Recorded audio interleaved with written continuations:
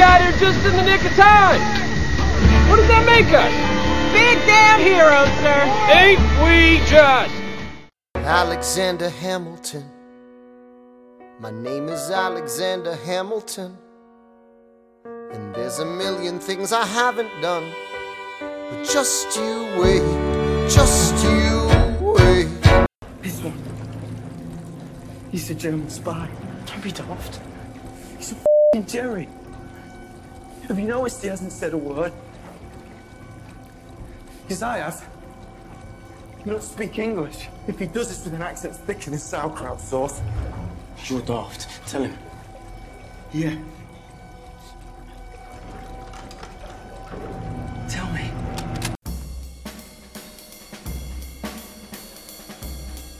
Everyone's a hero of their own story, even when you're a baddie. I think the moment that we were in costume and covered in mud, just the whole environment felt like we were in France in the 1940s.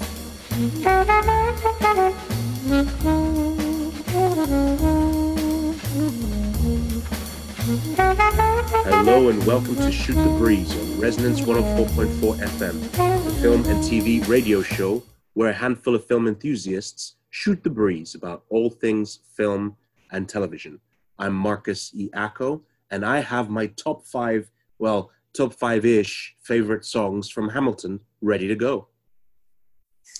I'm Laura Sampson, and I have my top five and my next top five, my next top five, and my next top five favourite songs from Hamilton ready to go.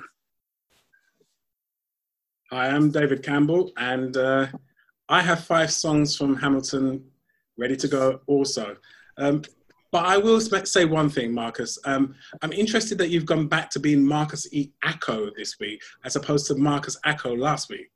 Did I say Marcus Acko last week? Yes, you did. Then what I need to do is I need to go back into that episode. I'm going to re-edit the E and insert that E into my name because I'm branding myself like Samuel L. Jackson or J.K. Simmons or speaking of one of the about Emmys. We're going to be talking about Emmys in a few minutes. I'm going to be branding myself just like what's his name? His name escapes me. Sterling K. Brown. Yes. So I'm Sterling K. Brown. What does the E stand for? The E stands for. I've never said that before. I've never actually told anybody. Well, no, I'm lying. Eager. It stands for eager. No, the E stands for Enenche. So it's Marcus Enenche Acko. So it's a long story as to what the E actually stands for. But we won't trouble the listeners with what that E is for today because we want to wrap things up really quickly, as this is the last episode of for this term, if you will, this season, if you will, as we're going to be sort of jumping into a little break. We'll take a little vacation. Us on the show will take a tiny little vacation just for a month, just to, I don't know, venture out to wherever we can while the COVID lockdown lets us to do so. But we'll take a little break just so we can refresh ourselves. The podcast episode will still have more episodes going to cover us over the month, and we will definitely be back in September, refreshed, reinvigorated with brand new guests, brand new topics to talk about. One of the topics we're going to talk about today, we'll start off with before we dive into Hamilton, is the Emmys. The Emmys, Emmy nominations were dropped this week. David, let's go with you. What did you think about some of the nominations that were made this week? I was impressed, actually. Mandalorian was in there. Watchmen was in there. RuPaul's Drag Race was in there as well. A program that was heartily recommended to us by a little guest that we had not too long ago. And I'm still... Harvey Halfpenny. Yes. Harvey Halfpenny. Yes, that's right. And I'm wondering if you've actually watched any episodes, but you can tell us about that later. And a program that I came across on Netflix by accident. Well, someone recommended that I watch an episode, and I found it very, very funny. It's called Nailed It. Half-hour cake making episode. And I never thought that would get nominated for an Emmy, and it's been nominated for 2. So, you know, there are some surprises in there. Adam Driver and Eddie Murphy for Saturday Night Live in the Best Actor in a Comedy Series. These are, again, mostly American TV shows that are obviously getting Emmys, because that Emmys tends to focus on American TV shows. Although there are a number of British shows that have made the leap across the pond, but the main ones in particular that have done so, British product this year, is mainly Killing Eve. Killing Eve is the one that that has made that impact from Britain, written, or not necessarily written, but executive produced by Phoebe Waller-Bridge. She's one of the executive producers, but it's also executive produced by Sandra Oh, who plays the lead, Eve, and Villanelle is played by Jodie Comer.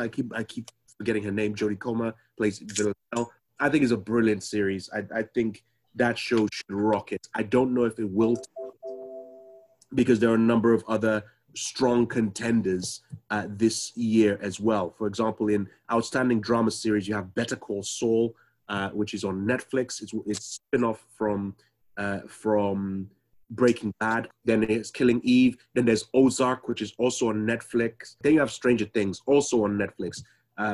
Again, great show. It's literally just Netflix just stepped in and just said, look, just nominate. It's a Netflix show, because in that category alone, you have Better Call Saul, which is Netflix. Well, technically it's AMC, but you can get it on Netflix. Then you have Ozark, which is strictly Netflix. You have Stranger Things, which is Netflix. You have The Crown, which is Netflix.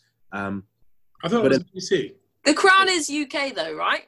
Yes, that's right. You're right. So The Crown as well. So you have those two that are punching for the UK. Although you do have Succession, which has a huge British cast led by Brian Cox, but it's an American production. It's HBO. And then, as you mentioned, producer Dave, Star Wars Mandalorian, which is on Disney Plus, is also nominated as well. Mandalorian is a recent TV show, but it was going to get nominated. The fact that it produced the Baby Yoda meme, which is basically the picture of Baby Yoda captured everyone's imagination. So it was definitely going to get nominated. But yeah, it's a strong set of films or TV shows, that are in competition. I basically hope Killing Eve does very well. But my money, I'm still going for Better Call Saul. I love Better Call Saul. I think it's an amazing show. It doesn't get the kind of credit that it deserves. Ozark, everybody who watches it recognizes that it's amazing, and a lot of people talk about it. So while I love it, I still root for Better Call Saul. Anyway, that's my take on what I would want from the Emmys. Laura, let's go to you. Which TV show, actor, actress would you want to get good recognition from the Emmys this year? Well, like last year, I really hope that Rachel Brosnahan and Tony Shalhoub get recognition for Marvelous Mrs. Maisel. Big Little Lies as well. There aren't quite as many nominations as last year, and most of them are supporting actresses. But, all of these actresses support each other. It's just a completely wondrous thing. So I'm hoping that gets enough nominations to just give it muscle to get through to at least another 2 series rather than just another 1. Regina King for Watchmen, lead actress in a limited series or movie. She just gets my vote above Octavia Spencer for Self-Made, which I watched right at the beginning of lockdown. And Mrs. America, I'm one of Cate Blanchett's biggest fans. I love everything she does, but I haven't yet seen Mrs. America. It's available on BBC iPlayer. I just haven't had time to get round to it. But it's had a fair few nominations in this year's Emmys, which will, put it to the front of my queue. So really, it's all about actresses for me. You're absolutely right. I've seen the first episode of Mrs. America, and I think Cate Blanchett she plays in this first episode anyway. She plays very understated, very subtle. She's terrific in it. And I'm still keep the people that I want to win, But I want to tag on from something that you mentioned. I think Regina King is beautiful. And I think Regina King should win because Watchmen was a fantastic piece of work. Producer Dave, who are you rooting for in the Emmys this year? Well, I'm rooting for Mandalorian because I really enjoyed that show. I'm disappointed that Doom Patrol didn't show up in there, but hey ho, you can't get everything. You can't have everything. And I'm actually surprised, and I'm willing them on for getting a nomination that's nailed it because, like I said, it's quite a funny series. It's and the host, she is a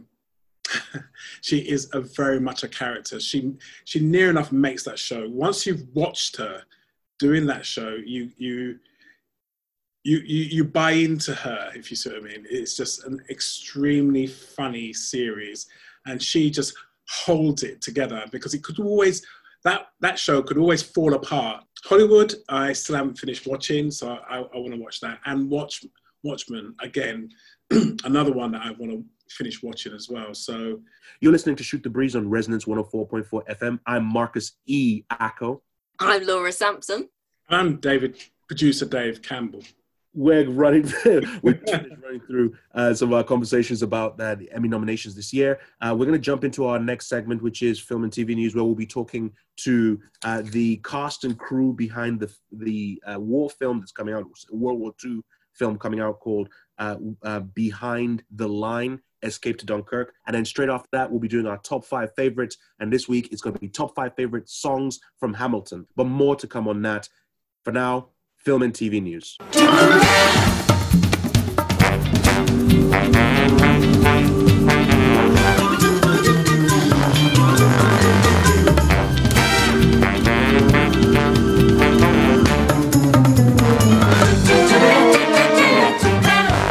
You're listening to Shoot the Breeze on Resonance 104.4 FM. I'm Marcus E. Acko. I'm Laura Sampson. And we have with us the cast and crew behind the movie Behind the Line. In fact, I will let them all introduce themselves. We'll start with the director, then the producer, and then the stars of the film. So if the director would like to go for it first, go for it. Hi, my name is Ben Mole, and I'm the director of Behind the Lines, Escape to Dunkirk, which is out on, I think, the 3rd of August. Is that right, Lucinda? Lucinda's our producer. Yes, that's right. It's actually Behind the Line, Escape to Dunkirk, Ben, but good. What did I call it? Behind the Lines. Lines. Oh, Behind the Line. Yeah. Okay. Yes. Yeah. I said line. That's an audio glitch. Very good. So, hi guys. Yeah, my name's Lucinda Rhodes Tuckra, owner of Picture Perfect Production Company and producer of Behind the Line, Escape to Dunkirk, which is correct, Ben. It is out August the 3rd. I got that part right. And let's go with the character who plays as Chantal, and then the character who plays Billy. Cool. I'm Jen Marsden, and I play Chantal. Hi, I'm James Haynes, and I play the role as Billy in Behind the Line. Excellent. Thank you, all of you, and welcome to... I thought I had made a mistake when I said Behind the Line, and Ben, the director, corrected me. But yes, it's great that I was vindicated, that I did my research. So Ben, let's start with yourself. Tell us, what is Behind the Line, Escape to Dunkirk all about? So what we wanted to make was a war action movie that told the story of some prisoners of war in the Second World War who get captured by the Nazis, who we don't like, and arrange an escape and try to get home. So we wanted to do a movie that had lots of action and young men facing very difficult situations as those people were facing in 1940 at the start of the war. And we wanted to also make a film that had a lot of heart and that could get people really cheering and jumping on the seats and punching the air at the end when these guys escape. So there was a real journey that starts with nervous young soldiers waiting for war to come, and then ends up with them kind of coming of age, I would say, and becoming full-rounded adult characters as they decide either to go through with the escape or sacrifice themselves so that their comrades can live. So it's really a story about what happens to ordinary people when they get put into these horrific, extraordinary circumstances, the like of which I hope no one, certainly on this show, but none of our listeners would ever have to go through themselves. Thank you very much, Ben, for that nice, concise description of the project. Lucinda, I want to throw to you. How did this project come about? So this project came about when Ben Mole and myself went to Berlin for European Film Market. We've been discussing a couple of projects, both World War II projects, and we approached some financiers and also a sales agent and distribution company called 101 Films. Andy Taylor there is a good friend of ours now, and the collaboration grew from there. They needed a World War II movie. We had one, so that we decided to partner for this film. So thanks to Berlin, really, and the film market. And I want to follow up with that question as well, because Lucinda and Ben, this film sort of comes off of the back of a previous project you were working on, which is We Go In at Dawn, which is sort of also a World War II movie. It's also a war movie with some of the actors or cast from this picture. Is there any connection between the two projects thematically or story-wise? Is there any connection between the two?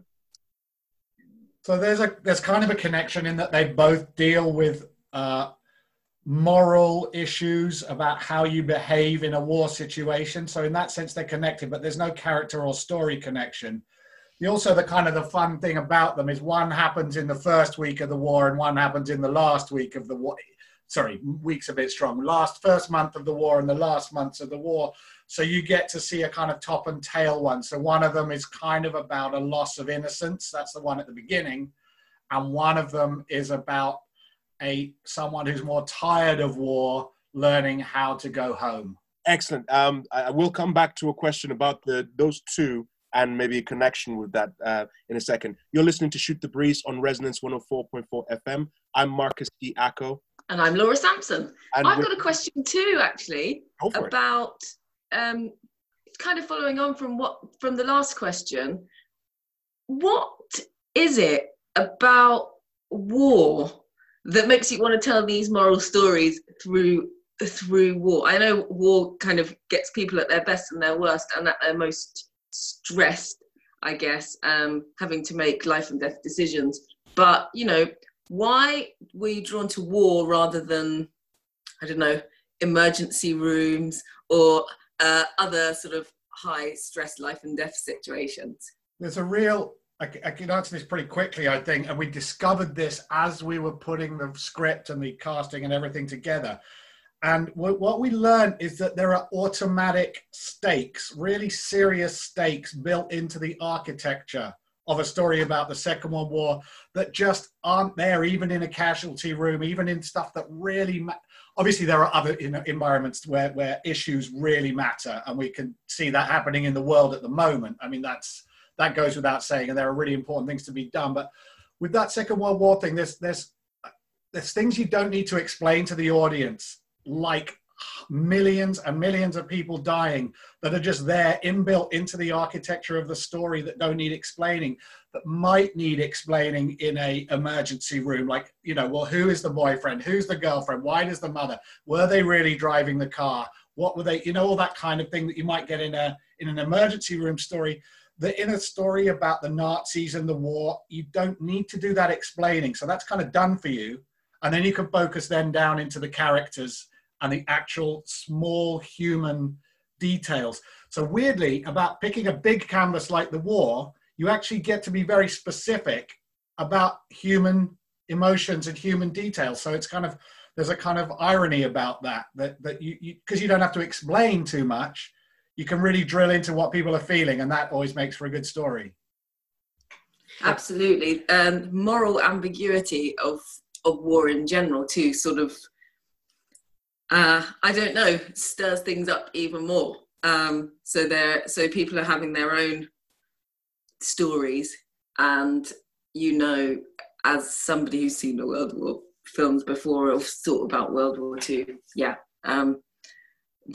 It's all going on a much bigger scale. Everything that all of the problems that people are having one-to-one you can times them by 1 million or 10 million, and that's the size of a war, I guess. Absolutely, and I think World War II is pretty unique in that respect. If it was Vietnam or Iraq or the Europeans fighting all over the world for the last 300 years and ruining everything for everybody, those are very, very ambiguous situations and moral situations. Whereas certainly elements of World War II had a pretty clearly defined moral compass overriding it that sets it apart, I think, from other conflicts. I like the idea, but we've just been listening to Ben Mould, the director of Behind the Line, Escape to Dunkirk, and producer Lucinda Rhodes Thakrar of the film Behind the Line, Escape to Dunkirk. I like the idea, Ben, that you just said, where you sort of have templates when it comes to the Second World War, where literally if you open up the movie with one scene where you just have two characters, and just based on their uniform alone, you pretty much, the audience immediately knows sort of who they need to back. I guess most of the audience would need to know that when you see an SS officer and either a British officer or an American officer, majority of the case, you're looking towards the American officer, the British officer as being the good guy, and the SS officer as being the bad guy. So I love that template that you're using. I want to also bring in two other guests. We have James Haynes, who plays Billy, and Jennifer Martin. I don't want to mistakenly pronounce your name. Jennifer, I want to start with you. You play a character called Chantel. Tell us about Chantel. So Chantal is a French woman living in France during the war with her father, and she is she starts the film as quite, I guess, innocent to the proper horrors of war. Like they're there, but they're not quite on her doorstep yet. And when Billy and Danny show up at her doorstep, they bring that with her, and then her whole life is changed in a matter of like a couple of hours, really, which sets her on this journey for justice, basically, for justice for herself and her family. And you say Billy, obviously played by James Haynes. Yes, James. Yeah. So a nice way to introduce James Haynes. James, talk about Billy for us. So Billy is a soldier, and he ends up being with Sam, who's played by Danny, and we go on this massive journey where we have our first contact with the enemy, and Billy's quite a soft character. He's quite vulnerable, and he's a very loyal character, and it is just this massive journey that him and Danny undertake, where they get captured by the Nazis and they have to try and plan their escape. But Billy was an absolute pleasure to play, and I'm grateful for it every day. And I want to ask you, James, how did you get into the character of Billy? What was your process to get into the character of a Second World War soldier? So it was, I have to say, it was relatively easy once we went to the sets. The sets were amazing. They really captured the scenes. So I was really nervous. It being my first feature film, I was really nervous when I started. But when we got there, everything was so good. The characters were all like beautifully written.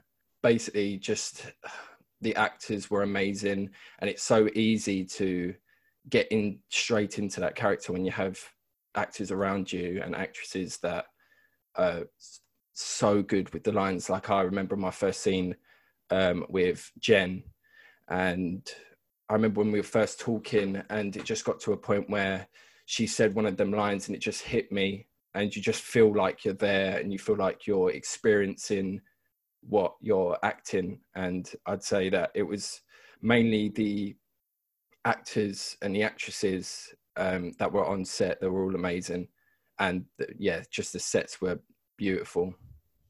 Jennifer, you had a good director as well. Yeah, I was going to come to that. I want to come to about the directing and the writing as well. So, Ben, I'm coming back to you in just a second. Jennifer, I want to come to you. The similar question that I asked to James about getting into the head of the character of Billy. What was your process getting into the head of this French woman who's stuck in what is, I guess we could look at the environment that we're in right now, the state of lockdown and the pandemic and the protests, etc. So it's unprecedented, if you will. Similar situation for this French woman in the Second World War, where basically the country she's in, she's under threat every second of the day. How did you get into that character? I think it's similar to what James said with having such an amazing set and other actors, and we're all. I think the moment that we were in costume and covered in mud, and you actually, I think when we walked onto set, that was when you actually felt it. And like having our fantastic director, Ben, he created this, like the scene that James was talking about earlier, just the whole environment. The second that we walked onto set, it felt like we were in France in the 1940s. Yeah, and she is actually getting into the mind. I guess it is very similar, thinking about being in a quarantine where danger is, on the outskirts there. There is any second something could happen. I mean, it's not like a world war, but similar, yeah. Okay, thank you for that. And that brilliant director everyone's talking about so far is Ben Mol, director of Behind the Line, Escape to Dunkirk. Ben, you also wrote the script. You also credited as having written the script for this movie. I'm going to ask you the same sort of question. What themes were you trying to explore? You mentioned some of the themes earlier. What sort of was your driving passion in writing the script for this particular movie? So putting this movie together, and of course it's a team effort, is the thing. There's a beat with between Danny, played by Sam Gittins, James, and Mark Jennifer, the soldier, and the French girl, where they're about to be captured by the Germans and they're not sure what to do, and then Danny decides to surrender, and he says this line. He says, "We're not heroes, Billy. We're just soldiers. We're not heroes." And I really liked this idea of the citizen soldier, of the everyday person who was put in an extraordinary situation, having to make horrible choices about themselves and the people around them, and that's not heroic. Back in the over previous generations of war films, it was all about kind of a John Wayne idea of what a hero is. And I think now audiences are much more sophisticated. It's a much more a nuanced idea of what would you do in that situation? What would an ordinary person do faced with these horrible choices? And the answer is not be a hero. You're frightened, you're scared, you don't know what to do. You don't know who everyone is. Antagonisms come out. We had a Northern Irish character who was being, who continuously getting into arguments with a French Algerian character over their heritage and ethnicity, and all these kind of very kind of everyday modern ideas still happened amongst the people, rather than it just like kind of being heroes and villains in that way, against this backdrop of a very clear moral thing: don't kill people. That's wrong. And that's pretty much this sort of thought I wanted to bring up. James, you have something to add to it? Yeah, I had to say with the writing and Ben Mol's like direction the whole way, every character in this film goes on a journey and grows throughout the whole of it. I did notice that when all of us were acting during the sets and during the days, that every character goes on a journey, and it was just amazing to see everyone go like on that journey with each other. And I do have to say that it was beautifully written, and it's so easy to go on that journey with the amount of people that were helping and on set with us. Thank you for that, everyone. You're listening to Shoot the Breeze on Resonance 104.4 FM. I'm Marcus E. Acko. I'm Laura Sampson. And so far, you've just heard James Haynes, the actor who plays the character of Billy. Before that, we're hearing Jennifer Martin, who played the character of Chantel, directed beautifully by Ben Moles, director and writer of the film Behind the Line, Escape to Dunkirk. And we also have producer Lucinda Rhodes Thakra with us, who's going to be talking. I want to ask a question in a second, but Laura, you've got a question to ask? Yes, and it's also, I think, probably mostly for Lucinda, although Ben must have been involved as well. I wanted to ask about the casting process. Were there any adventures or, how did you find your characters? Can I just say one thing there? It's the most important thing in the whole process is getting that casting right. If you get that right, and Lucinda's going to talk about how that happened, kind of everything else is gravy after that. Once you get the casting right, that's all you need. And Lucinda's going to talk, I guess, about how we did that. Thank you. It's one of my favourite processes through filmmaking is at 100% Ben getting the cast right. And actually, as Ben was penning the treatment, he had Sam Gittins in mind for the lead of Danny Finnegan straight away. So it was really about, Sam was our first casting for this film. And once he was on board, it was easier to build the rest of the casting around him. And we like to obviously bring in, different faces, different accents to keep it interesting as well. I've worked with James Haynes for many, many years. I used to teach him actually when he was young and rebellious. Still young and rebellious, but grown up a little bit. So I straight away said, look, there's a young guy that I've worked with previously and I'd really like to self-tape him for the role of Billy. We must have been through 60 to 70 self-tapes for Billy. It was one of the hardest roles to cast because of such a journey that character goes on. With regards to Jen Martin, I'd worked with Jen in the past as well. And she was a perfect choice for Chantal. With the other lads, I call them lads because they're, they were quite rowdy. We had Ryan Winsley, Michael Elkin, Guy Faulkner, Antonio Bastorf, and Jake J. Miniani, and Charlie Hyatt as our POWs.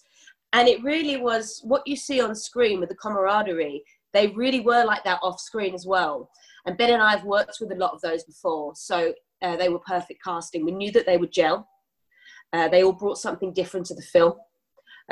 Two of them obviously chose to do different accents. Ryan Winsley wanted to try something different. So did Michael Elkin. And because we trust these guys as actors, Ben and I said, okay, well, look, just be good with the accents. Make sure they're correct. But, feel free to explore the characters and choose to have different choices.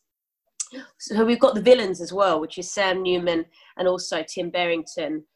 I've worked with those two guys previously as well, and they both speak fluent German, which is helpful as they're playing our Nazis. So they were perfect choices as well. And together they're brilliant, aren't they, Ben, those two, Sam and Tim? Yeah, really difficult to do that role in that baddie role with a nuance and not become theatrical and melodramatic and a Disney villain. And they both brought a real tragedy to it, which is not excusing what those people did 70 years ago, but they brought a humanity and a conflict to them. Everyone's a hero of their own story, even when you're a baddie. That's a very good point. Absolutely. And in fact, I wanted to use that as a jump-off point to ask both Ben and Lucinda this question. How long did the process take from the conception of the idea? I mean, you were given the prompt to produce such a project. From the conception of the idea to today, how long has that process been? Either Ben or Lucinda, whoever wants to take the question. So I'm just going to start, Ben, because I've got 4%, so I might need to change to a different device. So from when Ben started penning the film, we started shooting 3.5 months after the treatment was born. So he wrote the script, we cast it, we put the crew together, put the finance together, put the whole package together within 3.5 months. and we were shooting, and we'd wrapped after 4.5 months, and then went straight to post. So that was really quick. And then obviously we had a long time in post-production because we were doing other things at the same time. But it was lovely to have that creative breath in the post-production time to allow us to pull everything together. And we had a couple of pickups and things.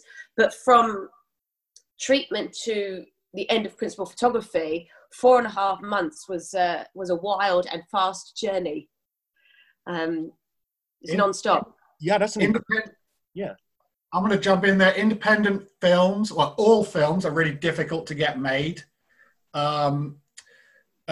Really, they are. There's a film on Netflix at the moment that went through apparently all the A-list directors, and then no one could get it made. Big names can't get things made, let alone an independent movie. So when you get a chance that someone wants to pay some money towards the budget, and you've got a window, you've got to move really quickly, because that doesn't come along very often. And I'm sure a lot of our listeners who are trying to get films together and are sitting on films that have been years, possibly longer, trying to get it made if they ever do get made. So to have a window where somebody actually wants to make your movie or wants to help you develop a movie that is going to actually get out there is you can't look that gift horse in the mouth, and you've got to race through it. So it was really tight. And obviously with more time, you have more time to reflect on things. So the film, I think, I hope benefits from it. It feels like it has super energy, and it's a little rough around the edges in places, but that's because it's raced right through. And I hope the energy and the heart of the production pace basically gives it an energy that you maybe don't get in something that's taken years to put together and 10 months to shoot. That's a very good point, because as you mentioned, other productions, it take years to come, even with investment and money and all that kind of backing behind it, will probably take about 1 year, 2 years sometimes to actually get produced and made. Jennifer, I haven't spoken to you about your experience in features. I know, James, you mentioned this is your first feature film. Jennifer, is this your first feature film? If it's not, how did you encounter, how did you deal with sort of that fast-paced production technique, going in and making sure that that you have to get things going really quickly? How did you manage to deal with that? So I've done a few features before, but I've never shot one this fast. But I think, what we're in such good hands with Lucinda and Ben, that even though we were shooting fast, I didn't feel that fast at some point. Like, Ben was able to take his time with certain scenes that needed it. And things that were shot fast, we were just trusting Ben and Lucinda that what we had done was great, which hopefully it will be, and I'm pretty confident it will be. But yeah, I mean, it can feel a little bit stressful, because you do want to give your best performance, and sometimes there is not a lot of time, but I don't think I ever felt rushed, to be honest. And for James, this seems to be a baptism of fire for you, because your first project, it's going to be completely different. I don't have to tell you that. I'm sure Lucinda has probably explained this. Ben and Jennifer will tell you this. Sort of, what did you feel, as this being your first project, did you learn as a first, for your first feature? What did you learn that you're going to take away from this to work on future projects? I have to say, I was so nervous at the start, but it was just such an amazing experience. I had Ben, the director, who literally just shielded me through it all, and he was so honest with my performance, and so right, this needs a bit of work, this might be a tad over dramatic, you need to touch it down a little bit. And so it was good to get that kind of feedback, because you learn throughout it all. And I obviously have experience in theatre, so I have that slight over dramatic style. So it was a massive change for me, and I felt like I grew throughout the film, and it was just an amazing experience that hopefully more people are lucky enough to have, because I literally, before that, I was at uni and I had no idea. I hadn't been acting for about 6 years. And then out of the blue, Lucinda called me and was like, can you put this self-tape in? And I was like, okay, then didn't really expect much. But yes, it was just obviously being surrounded by the actors and actresses, Jen, Sam, who was so good throughout it all, helped me so much. And when you have actors and actresses that good, you kind of just feel everything, every emotion. And yeah, I have to say it was mainly down to Ben, Lucinda, who helped me through it all, and how honest and open they were with my performance. So when he said, oh my God, that was really good, I knew that I just done something amazing. And then when it needed work, he would be honest with me also. So I have to say, I learned so much throughout it. It was amazing. Yeah, Ben? I think even on your self-tapes, didn't you do like 6 or 8? We kept sending you back to do it again before we even put you in the thing, because with notes and with help, because we knew it was the first time. And I tell you, that experience of going back and redoing the self-tapes really gave us the confidence that you would take the notes and grow and learn and take that advice. So all credit to you. There's a thing about filmmaking which is really, it's a real palaver. It's a hassle. There's lots of people standing around and time is important. But the only bit that really matters is once you're shooting. Once the cameras are rolling, all the rest of that goes out of the window. And then nothing I can do or Lucinda can do or the money or anybody else can do anything about. It's just up to the actors. And that's what got us through such a hectic schedule, was them investing in those minutes while the cameras were shooting and working off each other and investing in the characters. And they just, you can't beat that. Without that from them, doesn't matter how slick the rest of a production is, you're never going to make it work. Okay, Lucinda, you wanted to say one more thing before Laura wraps us up? Yeah, what I wanted to say, just going back on what James has said about the other actors and actresses, and obviously Ben helping him through the process and him being nervous at the beginning. Every single actor that we had on this film was extremely unselfish. And that's unusual because not all actors, but some actors, can be very selfish in their performance and obviously focus on themselves, where all of our cast wanted everybody else to be as good and on the same level and bring the amount of energy to the screen.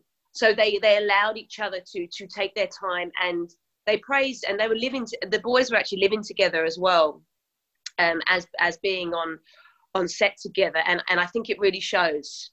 And it was just great to have unselfish actors working together and helping to build, people like James and even Charlie Hyatt, that's a young actor as well. He's only 26. I hope I've got the age right. And it was just lovely to see them all working together. It was great. We had a great team. Sounds like such a great experience. I cannot wait to see this movie now. I was quite excited before, but now I'm even more excited. And it's coming out next week, isn't it? Could you remind us how people can watch the film, where they can find it, and how they can find you? So the film is out on August the 3rd, and it'll be out in all major stores such as Sainsbury's, Morrison's, Asda, HMV. You can also order it online now from Amazon and HMV. You can find my company, Picture Perfect, on Twitter at PicPerfLimited. You can also find us on Instagram and Facebook, Picture Perfect Movies. So please come and follow, come and join. We're putting up behind the scenes shots until the release on Monday. And send us a message. We've got lots of productions happening. Ben and I are developing things all the time. So please just give us a nudge. We'll always look at your show reels or your CVs. Thank you very much. That was Lucinda Rhodes Thakrar. Thank you, director Ben Mole. Thank you, actress Jennifer Martin. And thank you, James Haynes, for joining us, talking about Behind the Line, Escape to Dunkirk. You're listening to Shoot the Breeze on Resonance 104.4 FM. I'm Marcus E. Acko. I'm Laura Sampson. And I'm David Campbell. And now we're diving into Top 5 Favorites.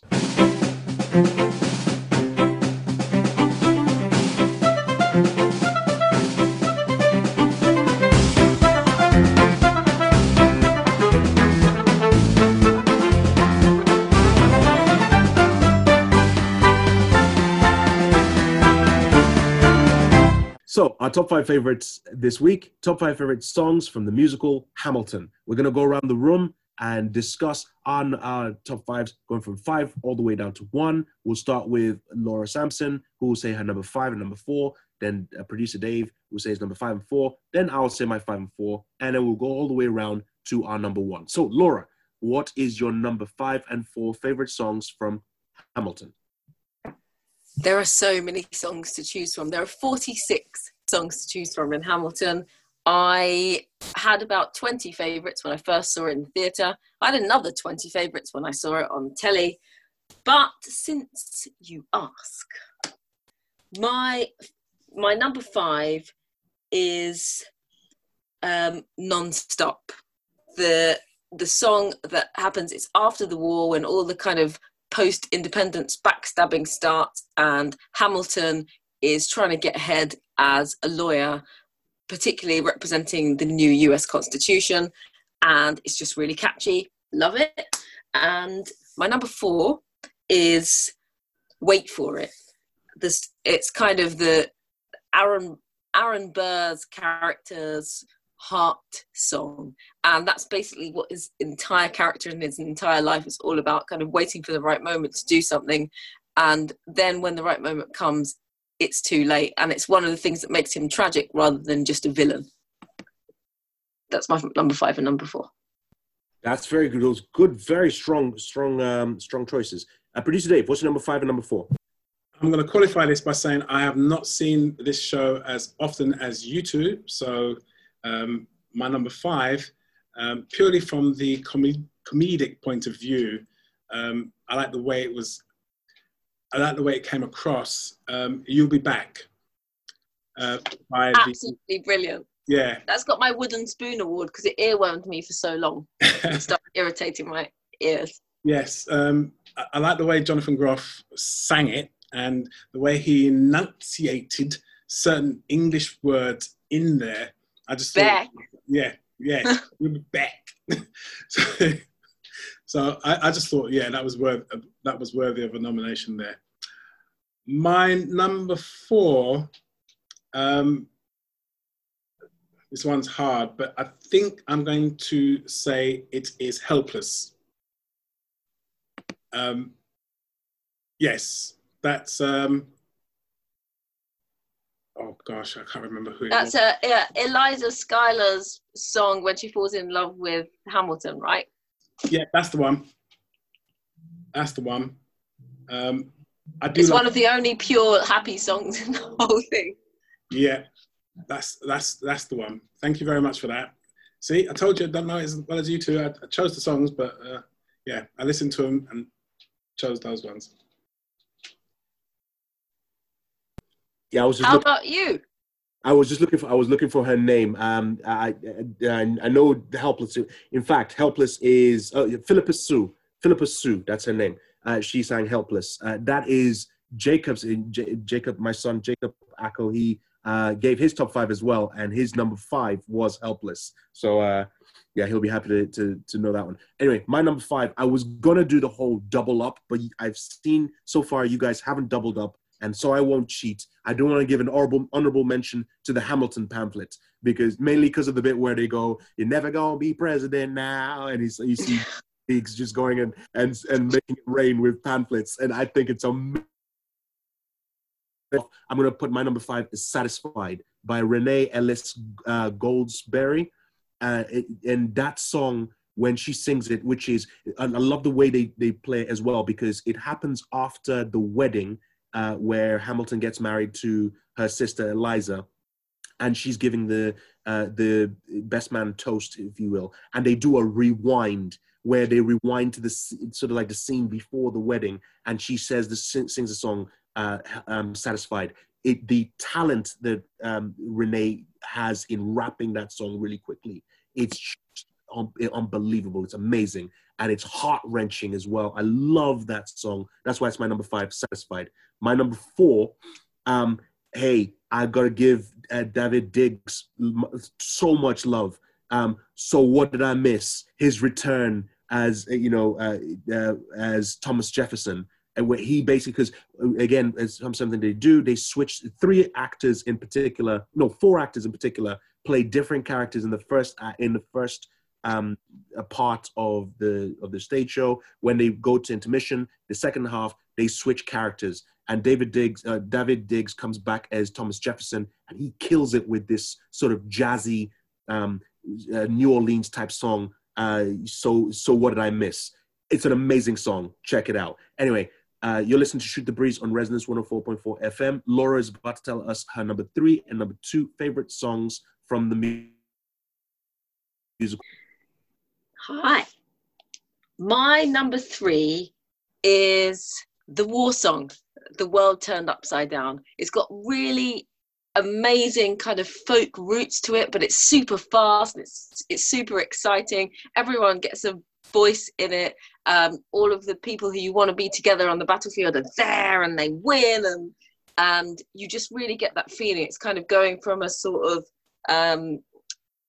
kind of modal minory sort of feeling, like straight to major triads. Bang, bang, bang, bang. We won, we won, we won. It's so joyful. I love it. And my number 2 is Washington on Your Side, which comes up a few times during the play, and it says quite a lot about the passage of time, and also quite a lot about my favorite character in the musical, which is Washington. And it was a toss-up between Washington on Your Side and Washington's song about saying goodbye. About saying goodbye to the presidency and letting someone else get to it, because this is going to be a democratic elected nation. So, and he's just, the person who plays Washington, I've seen 2 different people play him, but he's always got kind of a baritone, soulful voice, and it's really emotional, and I just got carried away on it. I've gone on too long, but that's my number 3 and number 2. Excellent. Producer number 3 and 2. My number 3 is Guns and Ships. That's got that speed rap you were talking about, and it's very, very noticeable, that song. And the actor, can't remember his name, who does that speed rap. I mean, it's only a short speed rap, but it is fast. And one of the things I have to say about that show is, for people who don't know very much about Hamilton, yes, it does include rap, but it was a very, very useful tool, because the whole point of it was getting across a lot of information. And sometimes the information that has to be gotten across is so much, the best way of doing it was rap. And in that speed rap, you got a lot of information across in a very short period of time. So yeah, that's my number 3. My number 2 is a double header. I couldn't decide. My Shot and Take a Break. My Shot, because it resonates several times during the show for various reasons, including the final part where it's a duel. And Take a Break stuck in my mind because when I heard it, this is Hamilton's wife's scene to Hamilton to take a break. And when I heard it, it shot me back to another musical I'd seen, which was Jesus Christ Superstar. It's not the same song at all, but the sentiment is there. One was saying, take a break, don't get worried, just take yourself away from the situation and have a rest, stay with us and calm yourself and relax. And the same thing was, which was Mary Magdalene was saying, which was try not to get worried. So it immediately took me back to that. So yeah, my three Guns and Ships, my 2 double header, My Shot and Take a Break. All right, my number 3. Everyone give it up for Americans, foreign frightened Frenchmen. That's my number 3, and that's Guns and Ships. Lafayette, played by David Diggs. Dude, I have a ultimate respect for that dude. That little intro bit wasn't him, but the bit that he follows it up with, I'm not even going to try because I've been practicing that for weeks now. I think I'm very close. Yeah, you were supposed to do that rap today. I know, but we only have 2 minutes. And Guns and Ships is my number 3. I want to say honorable mention with the cabinet battles, both number 1 and 2, because that's David Diggs versus Lin-Manuel Miranda. Both of them amazing, great. Anyway, my number 2 is I'm lumping all 3 of Jonathan Groff's songs in there. You'll Be Back is the first one, is fantastic. All of them, they're all in the same sort of, in the same structure, the same song, but obviously different lyrics, and it's great. You're listening to Shoot the Breeze on Resonance 104.4 FM. Laura, what's your number one favorite song from Hamilton? My number one favorite song from Hamilton is History Has Its Eyes on You. It's kind of gospel-y. It's completely at one with the kind of the narrative thrust of the whole story.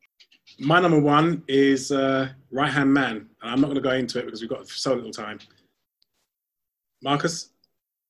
Right Hand Man comes straight after Guns and Ships. Again, it's a fantastic song. So my number one is a doubleheader. It's a Leslie Odom Jr. doubleheader. Laura has already spoken about the first one, which is Wait For It, which is a wonderful, I want to say calypso. It's not really calypso. It's more Caribbean style ballad where he sings about his tactic, which is waiting for it. He's always waiting to see what happens. He's waiting to see where the chips lay and so on. And then the doubleheader is the second part of the doubleheader is him where he reveals his actual true motivation. So he doesn't have any real beliefs that he stands upon. What he does, like I said, he's waiting to see where the chips lay. So all he really wants is to be part of the decision process. He wants to be in the room when decisions are made. And that's why my second number one is In Them. That's a jazzy hit where it's him singing about how envious he is of Hamilton, the immigrant, being able to go into a room and make the deals with Thomas Jefferson and others and still come out successful. Because that's the whole thing that has been burning Aaron Burr throughout the entire story, is the fact that this immigrant, and he always keeps saying that, comes in and basically chases everything. He keeps talking and keeps making a stand, where he's the complete opposite. He's more sit back and so on. But every time, Hamilton's always there, stating his case and always winning. It's so sad though, but a triumph of casting, don't you think? That Aaron Burr he's got the better voice. He's just sounds smooth and wonderful and beautiful, and Lin-Manuel Miranda sounds kind of rodanty most of the time. Yeah, Lin-Manuel Miranda is excellent as the lyricist. I mean, his portrayal on there as well. He's brilliant. I love the bit where he's making fun of Aaron Burr in different songs as well. It's fantastic. But those are my number ones. Wait For It and In the Room. You have been listening to Shoot the Breeze on Resonance 104.4 FM. I want to take this time to say thank you very much for listening to us over the years. And the fact that we're taking this break, we are definitely going to be back to keep rapping with all our top 5 favorites, our film favorites, our TV show favorites, etc. Continue to stay safe while we wrap out this episode, and we'll be back in September. All that is left to say is thank you very much for listening to Shoot the Breeze on Resonance 104.4 FM. I'm Marcus E. Acko. I'm Laura Sampson. And I'm David Campbell. Thank you very much for listening. See you in September. Yep, bye. Enjoy your holidays.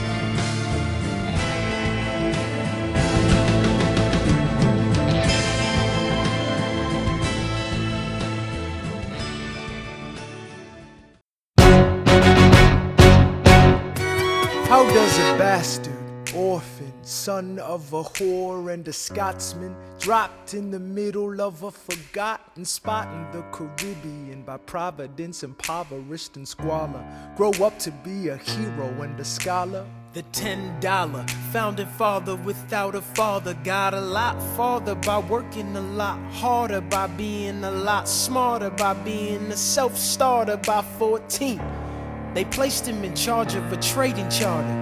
And every day while slaves were being slaughtered and carted away across the waves, he struggled and kept his guard up. Inside he was longing for something to be a part of. The brother was ready to beg, steal, borrow, or barter. Then a hurricane came and devastation reigned. Our man saw his future dripping down the drain. Put a pencil to his temple, connected it to his brain, and he wrote his first refrain, a testament to his pain. Well, the word got around, they said this kid is insane, man. Took up a collection just to send him to the mainland. Get your education, don't forget from whence you came, and the world's gonna know your name. What's your name, man? Alexander Hamilton.